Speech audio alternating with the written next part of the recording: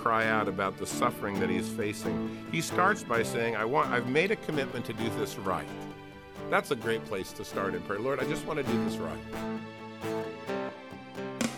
I love growing in your grace. You have your hand on me. And look tonight at Psalms 16 through 20. Certainly the Psalms, as far as teaching, take a different little bend than I think many of the other books because they are so devotional in nature. In fact, the word Tehillim in Hebrew means to worship, and it's the word that's used for Psalms. It oftentimes is a word that means to sing praises, not just to speak them. And we mentioned to you for a few weeks ago that all of these wisdom books or these poetic books that begin with Job and go through the Song of Solomon are designed to increase or to facilitate your spiritual relationship with God in the present tense. Not a lot of focus upon the future except in the relationship that you have with God by hope. Not a lot of revelation of history other than the rehearsal of history that you can read in the historical books. So there is a tremendous work of God's Spirit in bringing you into God's favor and presence and into fellowship with God in the here and now. And all of those books are designed, and all of these books are designed for just that. So in many ways, the Psalms is almost a devotional book that lists the prayers and the worship of others. It's almost like eavesdropping when others pray in their situation, when others worship in their joy, when others cry out in their despair. And then watching what God has done, and when you have the historical setting, seeing what God did as a result.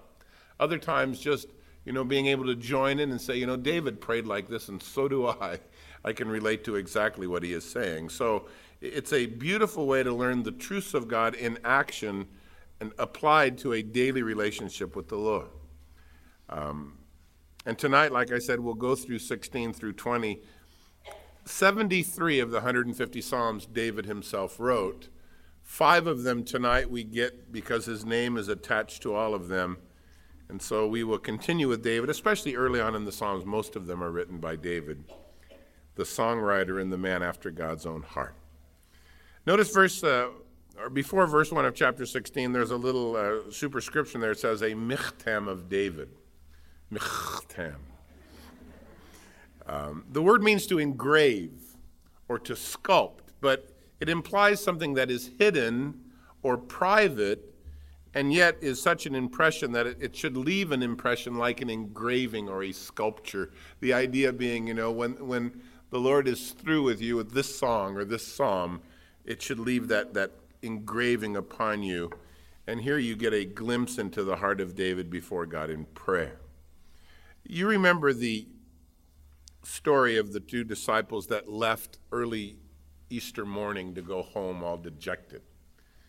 And they lived many miles away in Emmaus. They hit the road as soon as dawn broke, when they were legally able to travel by Jewish law.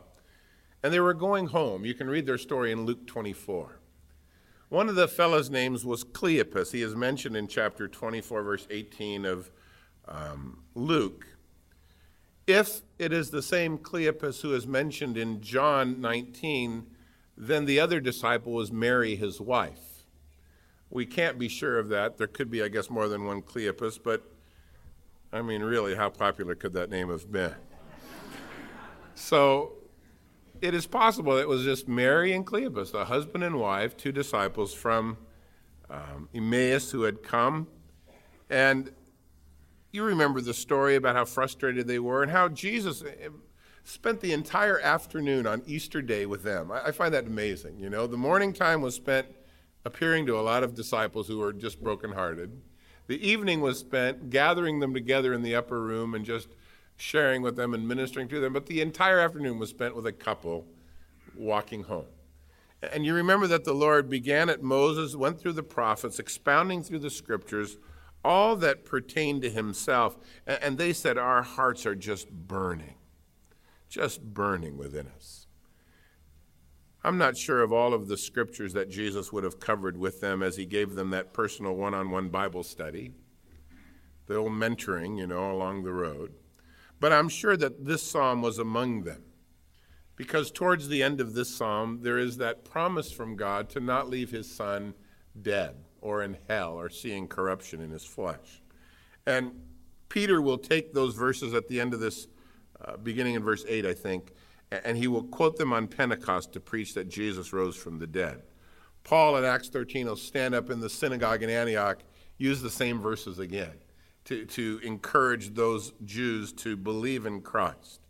So David, as he writes this michtam, this engraving, this hidden truth in his heart that he had been learning, writes of the resurrection, but I doubt that he understood so much what he was writing as much as he hoped and desired that he was reflecting God's heart.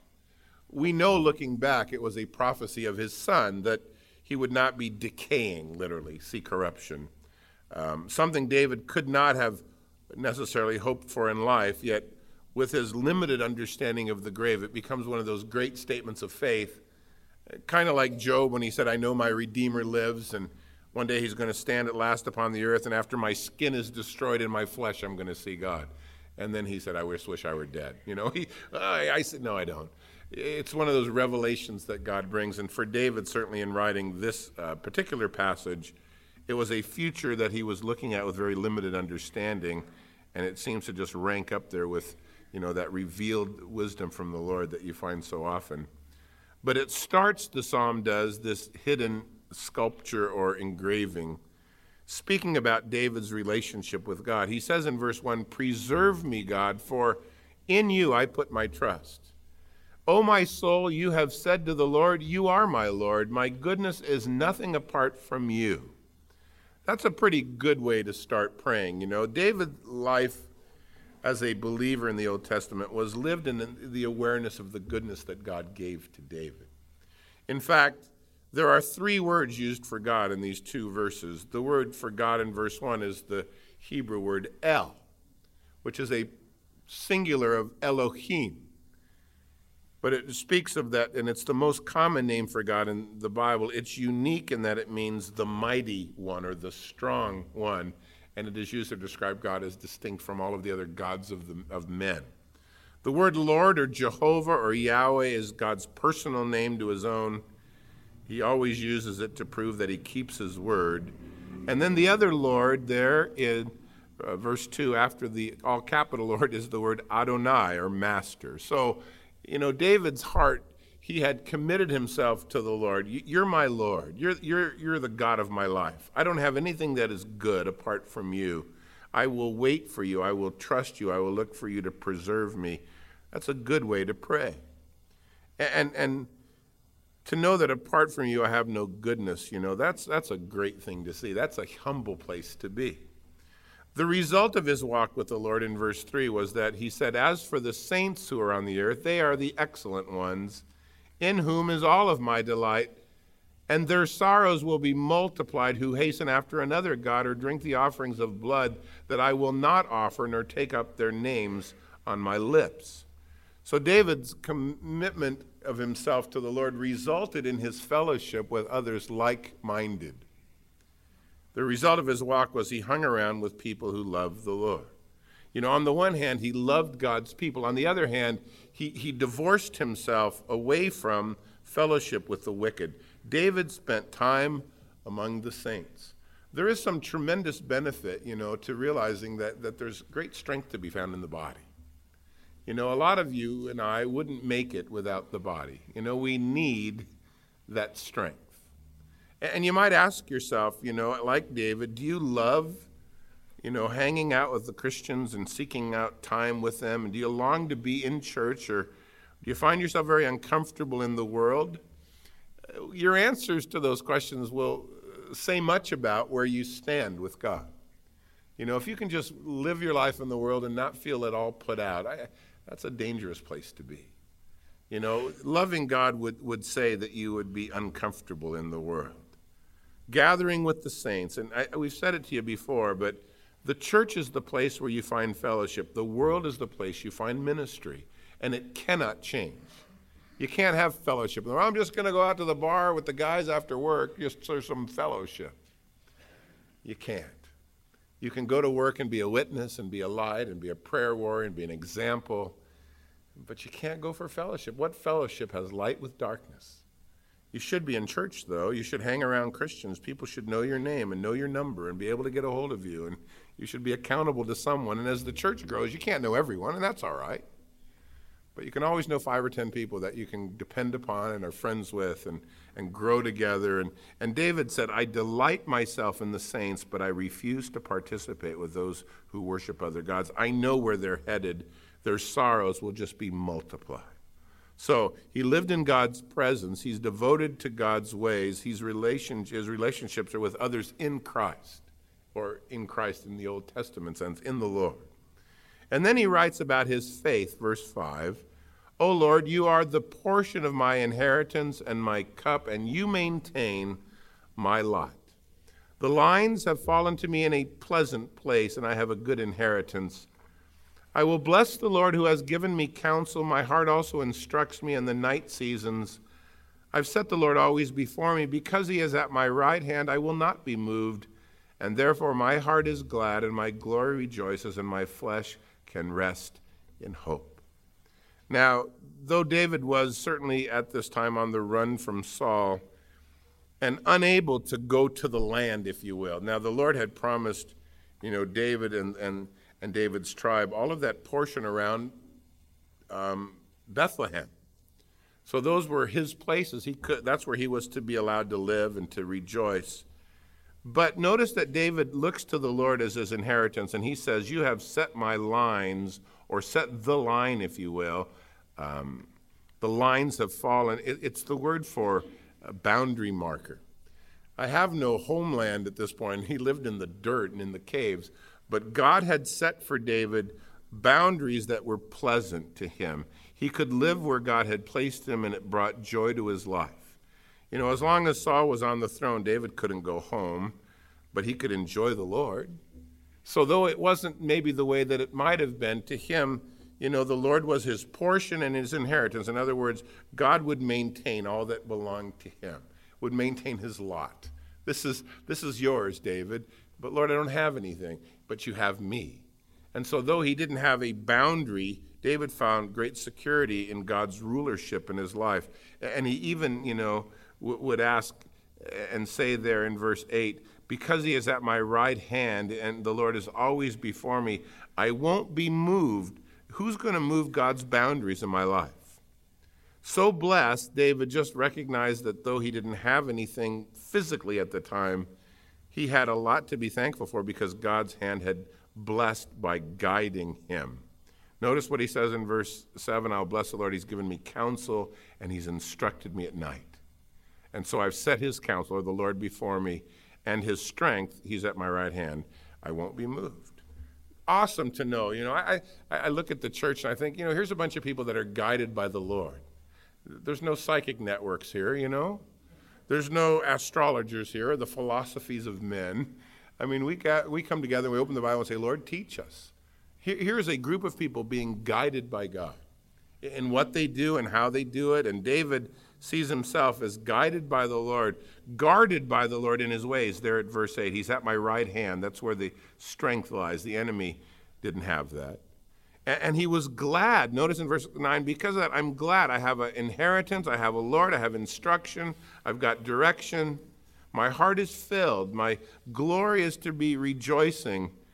Here's the fringe benefits of being saved. And my flesh, even my flesh, can rest in hope. And then he writes these very prophetic words. For you will not leave my soul in Sheol, or the grave, if you will. Nor will you allow your Holy One to see corruption. You will show me a path of life. In your presence is fullness of joy. At your right hand there will be pleasures forevermore. Now, like I said, David did not see Jesus at the end of this prophecy. David saw David, hoping to one day have life beyond this life. And the logic of faith for David was that God had a future, that he wouldn't be abandoned in the grave, that death would not swallow him up so that he was no more. Yet in so writing by faith, he declares by God's hand and by the Holy Spirit the glory of Jesus' resurrection, because he would be the one that would first rise. He wouldn't decay. He wouldn't stay in the grave. They would kill him, all right. They would bury him, but he'll be back.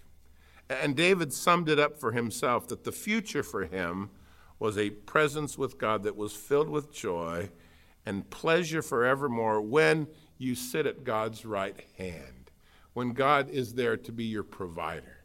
So David didn't have much, but if you'll notice his hidden sculpture of his heart, or the engraving on his heart, was a total dedication to the Lord and his people, and a willingness to rest in God's provision, even when it seemed like very little, because the long term looked pretty good.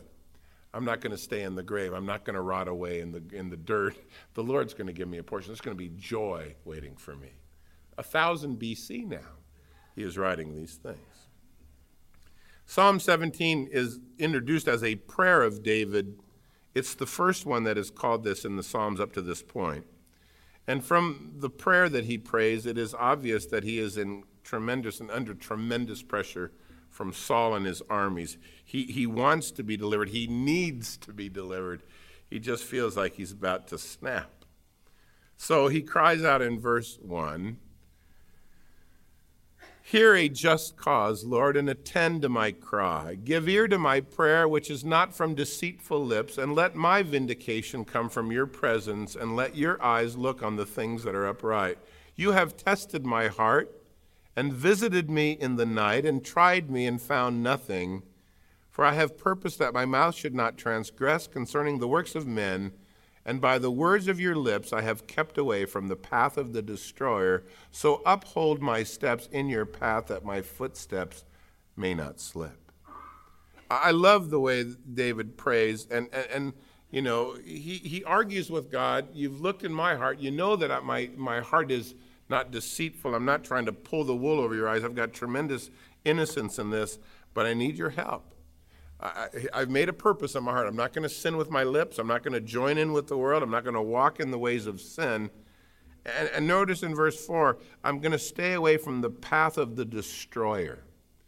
It's interesting that in David's, dealing with Saul, David had more than one opportunity to walk down the sin's path. How many times were his buddies saying, "Let's kill Saul. We've got him now. You can get rid of the headache." And David was almost caught up in it once, and the second time he was all ready for it. He said, "No, this isn't the way God would work, that I should lay my hand on God's anointed. Let God get rid of him. God put him in charge, So I'm not going to take the wrong way to do the right thing." And as he is praying here, and as you get down to the bottom of this psalm, and you hear what has really become a concern in David's heart, beginning there in verse 9, when he begins to cry out about the suffering that he is facing, he starts by saying, I've made a commitment to do this right. That's a great place to start in prayer. Lord, I just want to do this right. I want to do it in a way and handle these trials in such a way that it will honor you when we're finished. I think there is a part that you and I can play in obeying the Lord.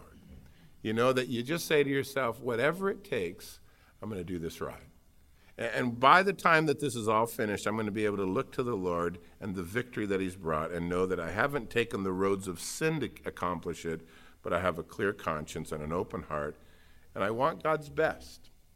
And when it came to David and his running, that's what he wanted. He wanted to please the Lord in all that he had done, and I hope that's your heart too. I want to please God. He says in verse 6, "I have called upon you, for you will hear me." God.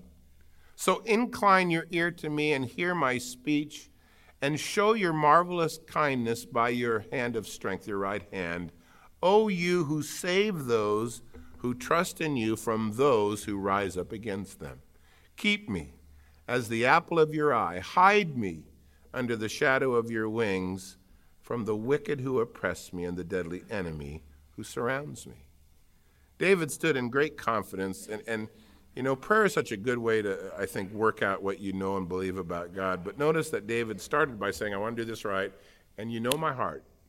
Second of all, I pray because I know you listen to those who love you and who trust in you, and I know that you work in their behalf, so that's why I'm coming to you. I need you to save me from those who rise up against me, and I know that I'm the apple of your eye. What a great way to view yourself, rather than going to the Lord so often saying, well, what have I done wrong this time? How come you don't love me anymore? David saw himself with great confidence as a man whom God loved and would care for, as the apple of his eye, literally the focus of his attention and concern. And David quotes out of 2 Old Testament songs, actually, Exodus 15 and Deuteronomy chapter 32. Both songs sung by the nation when God had faithfully come through to deliver the people greatly outnumbered, but yet those that were the apple of his eye in his love delivered, faithful. So David grabs a hold of other scriptures. He puts them in his prayer life and reminds himself that this is the way God acts. He even uses some beautiful poetic imagery. Hide me under the shadow of your wings. That sounds pretty good, doesn't it? I doubt God has wings, but good place to hang out with the Lord hovering over you, then you're pretty safe. Hey, Lord, how you doing? I'm glad you're handling it. I'll be down here if you need me. Hiding under his shadow. Well, then he gets finally to his prayer, verse 9, and my cause, my commitment, I want to do this right. I'm not going to take sin's path. I'm praying because you hear, you love those who call upon you. I want to see your deliverance from, verse 9, the wicked who oppress me, from the deadly enemies that surround me.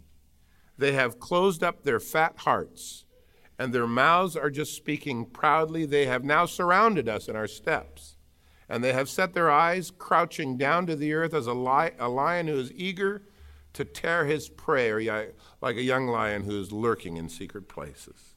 So here's the problem. Finally, David gets to the issue. These deadly enemies who continue to surround David and his men, fat and proud in their own ways, pretty descriptive, lying in wait with some insatiable appetite to kill David like a lion hungry and hiding. That's how David felt. He felt like the prey. He didn't feel like the sandwich. He felt like the chicken, in the sandwich. And he didn't know where else to turn. Come, Lord, deliver me. Verse 13, arise, Lord, confront him and cast him down, and deliver my life from the wicked with your sword and with your hand from men, Lord. From men of the world who have their portion in this life, whose belly you fill with hidden treasure. They're satisfied with children, and yet they leave the rest of their possession for their babes. So, come and help me, God, and deliver me from people whose entire life and inheritance is here. They pass along what they own. That's about it. There's no life being passed along. They get it here, but I want it there with you. You deliver me. As for me, verse 15, here's what I want. I want to see your face in righteousness. When I arrive in your presence, I want to see your face by having walked right with God. And when I awake, I will be satisfied that I have your likeness. You see, David has lived an entirely different life than the people in the world did. Here's the prayers of a righteous man. I want to do this right. It's a good way to pray, isn't it? It's an awesome way to approach your problems, I have a better future under God's care than the people in the world do, who seem to have it all here, but have nothing to do with God. In Psalm 18, you'll see there's quite an introduction. It reads, to the chief musician, a psalm of David, the servant of the Lord, who spoke to the Lord the words of this song on the day that the Lord delivered him from the hand of all of his enemies and from the hand of Saul, and he said.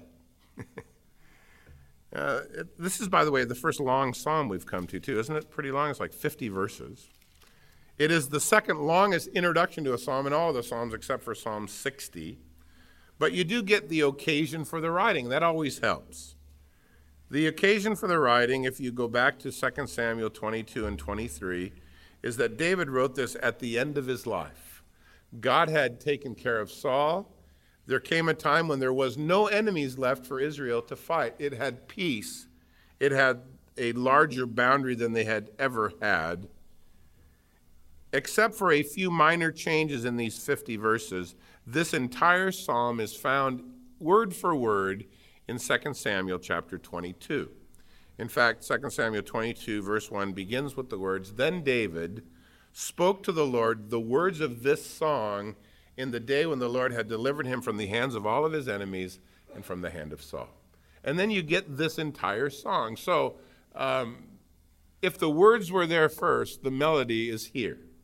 And David comes to the end of his life, and he reviews how God has blessed him as the king, how faithful God has been to get him through the 15 years of dealing with Saul and his family, 7.5 years of running, 7.5 years more of running from his children, so to speak, of how God had given him victory in literally every battle that he had ever fought. And in the context of his worshiping the Lord, you find hidden in them, like always, this work of the Holy Spirit in kind of hiding under there the truths of the things of Jesus and what would be coming. So, for example, verse 49 of this psalm, Paul quotes in chapter 15 to say that Jesus had come to save both Jew and Gentile.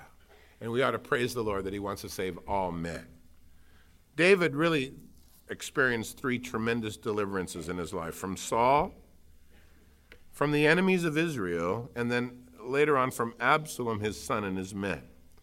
And on his deathbed, because this is where this song was written, this is like, the song of the eulogy, if you will. This is what the Lord did in my life. And you get some awesome insights into a man's life, David's life, after he had lived all of those years, and then you get to kind of listen in on his private prayer. So here's what he said in the day that he was, on his deathbed, knowing that any day now the Lord was going to take him home. And he writes these words in the song itself: I will love you, Lord, my strength. The Lord is my rock, my fortress, my deliverer, my God, my strength, in whom I trust. He is my shield and the horn of my salvation and my stronghold. I will call upon the Lord, who is worthy to be praised, and so shall I be saved from my enemies.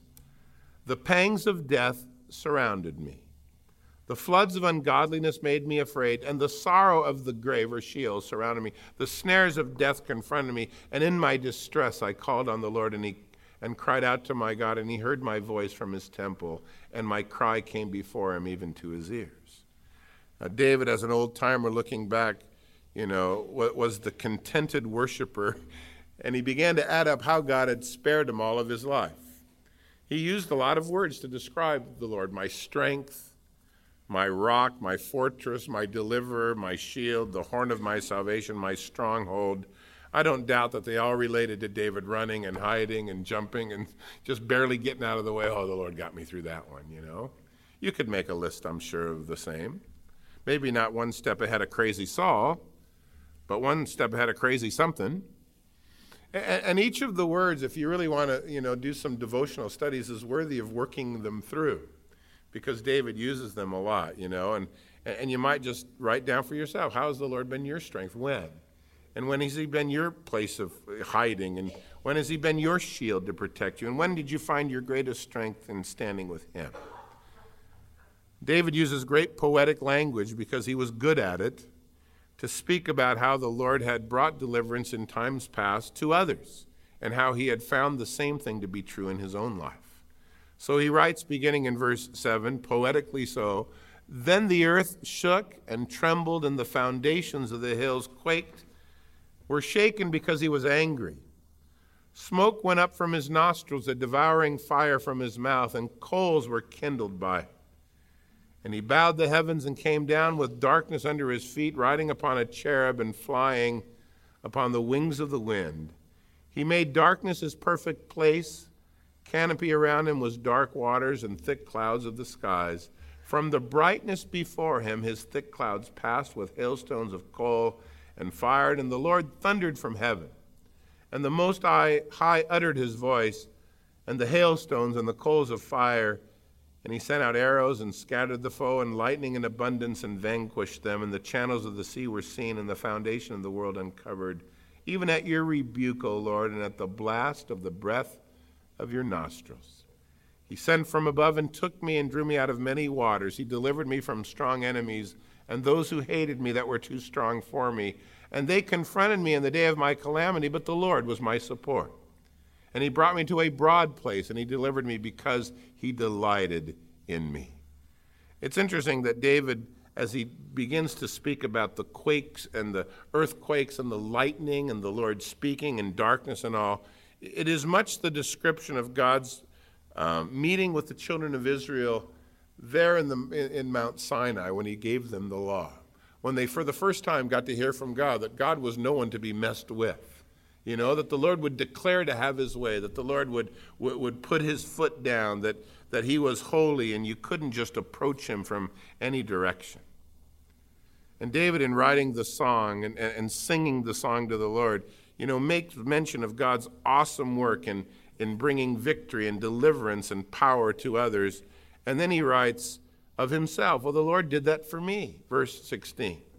He got me many times out of some pretty tough spots from those who were stronger than I was, who hated me, who were driven to destroy me, but the Lord supported me. He delivered me into a very wide place, a free place. And I know that he delivered me because he delighted in me. It's always good, I think, to be able to read the Bible and then find out what God has done for others and then experience it yourself. Oh, God did that for me too, you know, as he did for David. And so David reads about what the Lord had done in times past and how the Lord had moved in many battles for the sake of his own, vanquishing the enemy, lightning in abundance, driving away those who were, you know, against the Lord at his rebuke, and then doing that for him. In verse 20, David gives a principle of truth that I think is worth hanging on to. If you want to see God work in your life, you have to be walking with him or pressing ahead. You know, you want to be where the Lord is if you want to see God work. So he writes in verse 20, the Lord rewarded me according to my righteousness and the cleanliness of my hands. He has recompensed me. I've kept the ways of the Lord. I've not wickedly departed from my God. All of his judgments were before me. I didn't put away his statutes from me. I was blameless before him. I kept myself from iniquity. Therefore, the Lord has recompensed me according to my righteousness and the cleanness of my hands in his sight. With the merciful, you show yourself merciful. With a blameless man, you show yourself blameless. And with the pure, you will show yourself pure. But with the devious, you will show yourself shrewd. And you will save the humble while bringing down those with haughty looks. You will light my lamp. The Lord my God will enlighten my darkness.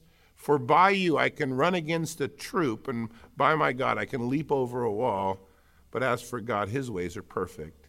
And the word of the Lord is proven that he is a shield to all who trust in him. Now don't misread this and say, well, that's kind of cocky of David. Yeah, the Lord paid me back for being so holy. You won't find that attitude with David anywhere in the scriptures. You won't even find it in this song. But David's point is that God works with those who seek to work with God. That there's more that we can do than just go, oh, you know, I just can't do anything. No, you can. You can determine to walk with God and to obey his word. You can pray along those lines. And David realized that much of the blessings of God upon his life, where he could run through a troop and jump over a wall and not be hurt, was because he had determined to walk with God. He threw it in there in a couple of places. For those who trust you, those you bless. For those who are right in their hearts before you, to those who keep themselves from iniquity, to those who want clean hands and are merciful and will be pure, then God can do great things. Don't think for a minute that, you know, grace means that you sit and do nothing. Grace hardly means that at all. We have to press ahead and live holy lives because you're going to reap what you sow. Notice verse 25 and 26. You reap what you sow. God loves the humble. He's not bragging here. He's just stating that if you desire God, God will desire you. And notice verse 27, I think, shows his heart. God will save the humble, bring down the haughty. He's hardly, you know, boasting of himself only to write, yeah, I know God blesses humble people. I'm just not one of those. No, he's saying that the devotion is such that if you'll walk with God in that light, you'll find God's best. That's always so. The Lord looks for those who are seeking him. That's what God wants from us. From verse 31 down through verse then 45, David repeats poetically everything he has just said. But this time he changes the application from a general truth to a specific truth, a personal terms, if you will. So he writes in verse 31, who is God except Yahweh? Who is our rock except our God? It is God who arms me with strength and makes my way perfect, lest you think he is boasting. He makes my feet like the feet of the deer. He sets me on high places. He teaches my hands to make war so that I can have arms that could bend a bow of bronze.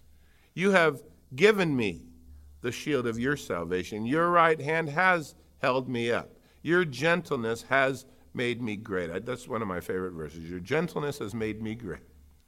You enlarged my path under me so that my feet didn't slip. David on his deathbed looking back. I've been faithful to the Lord. He's recompensed me for my willingness to walk with God. But all of my strength, all of my goodness, all my accomplishment has been his work.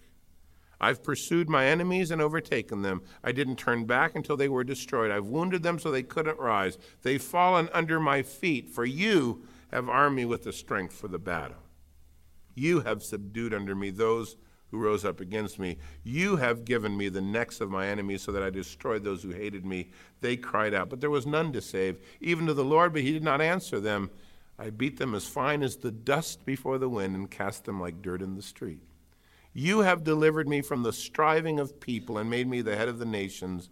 A people I have not known shall serve me. As soon as they hear of me, they obey me. Foreigners submit to me. Foreigners fade away, come frightened from their hideouts.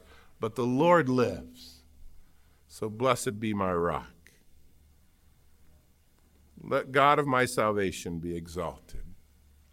It is God who will avenge me, subdue the people under me, deliver me from my enemies. You also. You lift me up above those who rise against me. You've delivered me from violent men. So I'm going to give thanks to you, Lord, among the Gentiles and sing praises to your name. For great deliverance he gives to his king. He shows mercy to his anointed, to David and his descendants forever. What a great way to die. Plenty of reasons to rejoice. But listen to this old timer on his deathbed. God rewards those who seek him. And at the end of your life, what a great idea if you could write a 50-verse psalm of God's accomplishments in your life. Psalm 19, a psalm of David, is a very short psalm, but it focuses on one issue, the revelation of God of himself in the world that he has made through his word that he has given. So that he is God of creation and God of revelation. In fact, creation is an even older testament than the Bible. God's first revelation. Verse 1. The heavens declare, David writes, the glory of God. The firmament will show his handiwork, and day unto day they will utter their speech, and night unto night they will reveal knowledge. And there is no speech nor language where their voice is not heard. Their line has gone out throughout all of the earth, their words to the end of the world. And in them he has set a tabernacle for the sun, who like a bridegroom comes out of his chamber, rejoicing like a strong man to run its race. Its rising is from one end of the heavens to the circuit of the other end, and there is nothing hidden from its heat. So he starts with the revelation of God in creation. And God certainly is revealed in what he has made. There's an undeniable testimony to God in the world. Paul, when he wrote in Romans chapter 1 of God's existence and power being set on display, said that since the creation of the world, the invisible attributes of God are clearly understood by those that are made, that there is the external power of God on display. In other words, if you just look around, you can't help but conclude there is order behind the universe, there is a creator behind the order. There's intelligent design. Now that's just not a haphazard guess. That would be the conclusion of any rational person. That these things that we see on display, the heavens and earth, are created. They didn't just come into being. There's way too much complexity and way too much order. You know, the thought that you could kick the dirt in your flower beds for years and out will pop a watch one day would just make you nuts. Of course that won't happen. Just dirt clouds will come out. But to think that this just kind of came to be, is foolishness. So the revelation of God, notice verse 2, is continuous, day to day, day by day, never stops. There's never a day when the testimony of God's creativeness does not go forth in abundance. It pours forth speech. The utter speech, it literally means it gushes forth. There's so much evidence to support creation. From the skies to the plants to the animal kingdom to the human body, it is self-evident knowledge that requires no degree or special insight or some kind of, mind that is great in its work to conclude there's a God. Every tribal people on the earth, conclude that there's God. They call him different names, they conclude different things about him, then they go about writing what, the folklore that is attached to it. But there isn't one group that says, well, no, this is just, nature. No. There's a God behind it for them. They watch, they see, they know. And the Revelation, verse 3, is universal. Every language, every culture, every speech, the same witness goes out throughout all of the world. And the words of God's creation are just that. The glory of the sun, David writes. And as a young shepherd, I'm sure he watched it rise in the east and set in the west, and it just seemed to endlessly travel, and there it goes, and there it is again. And it would run like a bridegroom would run to, get his bride, or like the fellow who thought he could win the dash. David just saw that thing moving through the skies every day as a testimony of who God was. It would dissolve the darkness in the morning, would take off the chill at night. And I don't think David understood about hydrogen gases, and how they can transmit heat to the earth. I don't think he got any of that, but he just went, wow, look at God did. I mean, pretty good. Takes 4 minutes for heat to arrive here from the sun. I doubt David knew that. He just knew it was warmer when the sun was out. This is good. And then he goes from the revealed God of creation to the personal God of revelation in verse 7. And he compares what God has said to what God has done. Speaking of the law, he says, the law of the Lord is perfect. It'll convert your soul. The testimony of the Lord is sure. It'll make wise the simple. The statutes of the Lord are right. They will rejoice your heart. The commandment of the Lord is pure. It will enlighten the eyes. The fear of the Lord is clean and enduring forever. And the judgments of the Lord are true and righteous altogether. Now, you can't stop with nature if it's God that you want to know, because all you can come up with is that there's a creator. You'll never learn about the love of God in a sinful, fallen world. All you'll see is the effect of sin. Animals devour each other. Well, they get a chance, they'll devour you. Things are in upheaval, but yet there is enough order to say God created. But you'll need his word to know his heart. His existence you can prove by looking around. His love, you'll need to turn to his word. So David picks these Hebrew parallelisms, 6 of them. And notice the nouns: law, testimony, statute, commandment, fear, and judgment. And then he compares them to what they accomplish. The word can challenge us in verse 7. It's perfect. The Torah, the law, is complete. It'll convert your heart, and it is simple to understand. The testimony of the Lord is simple. I love that. I always worry when people have to write 100 pages to tell me something. I've been studying for Hebrews, which is a hard book to teach. I hope you'll come Wednesday nights and labor through it with me and cheer when I'm confused. Thank you. But when people have to write 100 pages to say something, I figure it's probably wrong, because it shouldn't take the 100. It's simple. And I am like you, I think. I like simple. Easily understood. The word of the Lord is perfect. It'll change my heart. It'll convert my life. It is simple. It'll make me wise. The word in verse 10 consecrates me. Once I'm hungry for gain. Now I'm hungry to just know the Lord. Notice what it says: more to be desired is it than gold, even more than much fine gold that is sweeter than honey in the honeycomb. And by those even more your servant is warned, and in keeping the word there is great reward. The word will consecrate. The word will change us and touch us. Just look at Zacchaeus. He made his living ripping people off until he met Jesus. Then he wanted to give it all back. God's word got into his life. The desire to know God and his word is the fruit of the indwelling of God's Spirit in your heart. The word will convict, it will guide, it will profit, it'll cleanse, it'll bring rest, it'll deal with your heart, it'll keep you in line. You need it. So you have the revelation of God through his word and the testimony of God on display in creation. You have both, external, if you will, evidence, and then an internal call from God. And David couldn't be more thrilled to talk about God's word. Who can understand his own errors, David writes in verse 12, Lord, cleanse me from secret faults and keep your servant from presumptuous sins. Don't let them have dominion over me, that I could be blameless and innocent of the great transgression. And let the words of my mouth and the meditation of my heart be acceptable in your sight, O Lord, my strength, my Redeemer.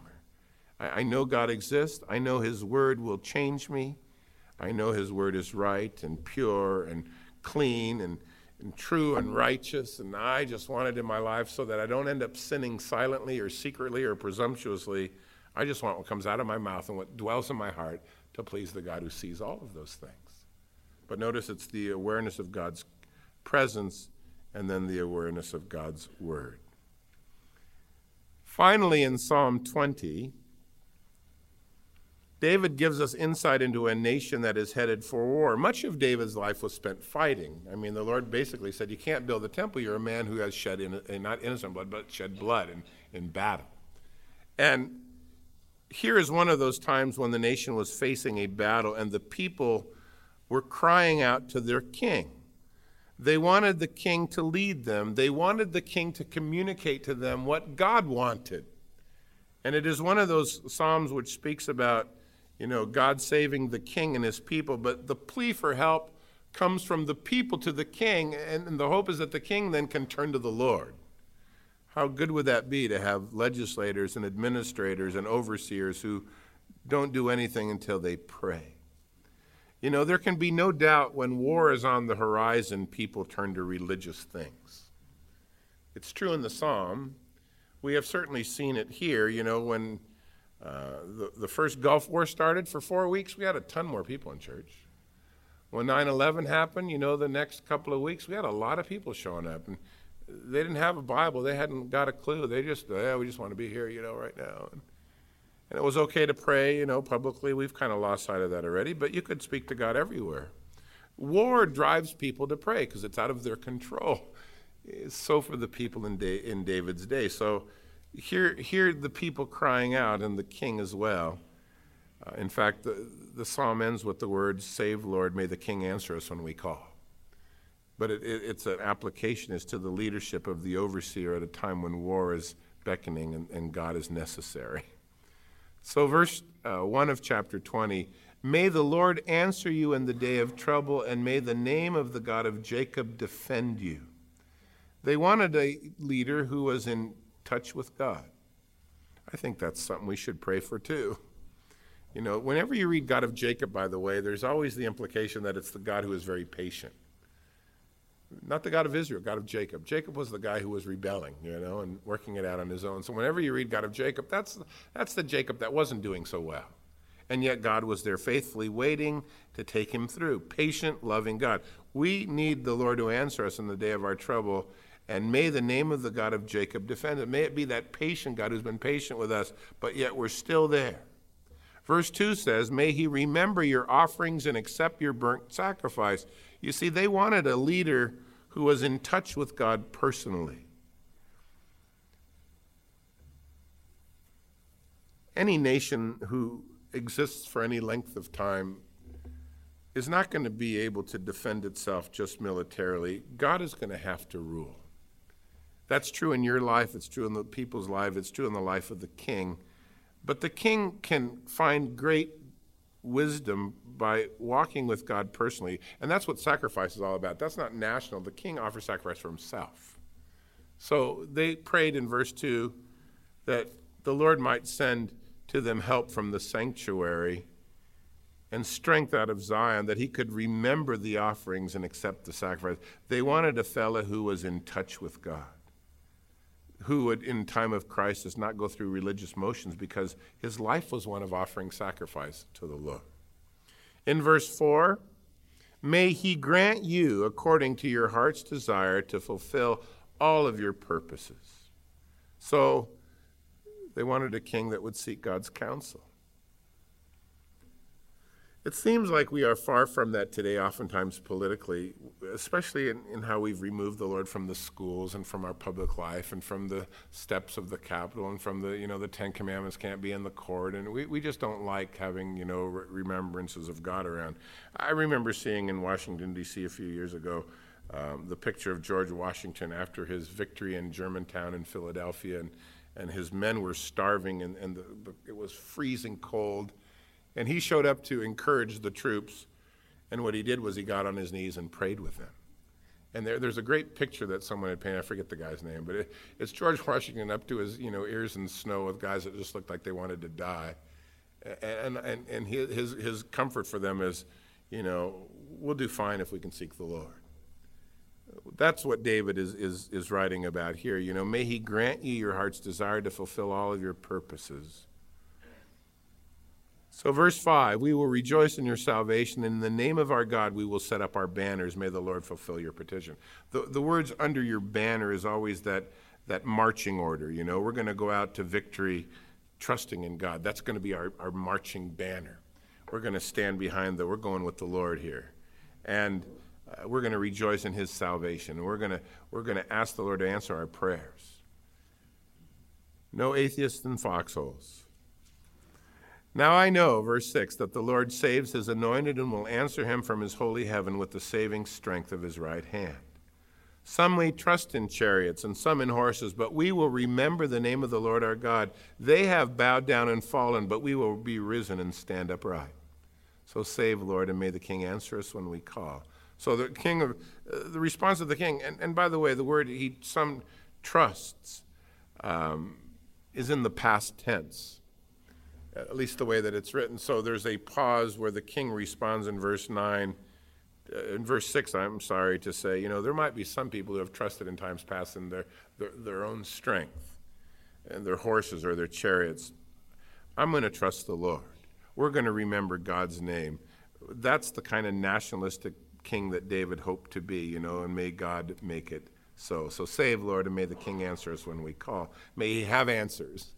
May he have wisdom and direction from God. Beautiful prayer of David, the king, from the king's perspective. Next week, 21 through 25, we're going to try to stay at the 5 clip. Seems to be a good speed. And may the Lord continue to draw you close to him as you study the prayers of these others who have walked with him. Father, tonight as we sit together, we thank you that you are the God who has made all things and then made yourself known to us through your word, so that we know a God who has great power, but then a God who uses that power to exhibit great love. And as you've made the heavens and the earth, you've also made us unique. And you've set us over your creation, and now you have called us to yourself. And Lord, tonight as we sit together, and thank you for all the folks who come so diligently Sunday nights to go through your word, or Wednesday nights to really diligently study, more so than just on the morning service. May we truly believe that the law of the Lord is perfect, and that by studying your word, we're going to see our souls converted, and that your testimony to us not only is sure, but it will make us simple people wise. May we believe, and Lord, may we know that your statutes are right, that they will bring joy to our hearts, and that your commandment is pure, but it will open our eyes to see things properly. That if we have the fear of the Lord, it will keep us clean, and it will endure. And Lord, may we know that your judgments are true and right. And may we want them more than gold itself. And may we love them more than honey upon our tongue. May we be warned, may we be blessed, may we keep them and find great reward. And Father, as we watch David and in the weeks to come others write and pray, bring us to that place of great confidence in you.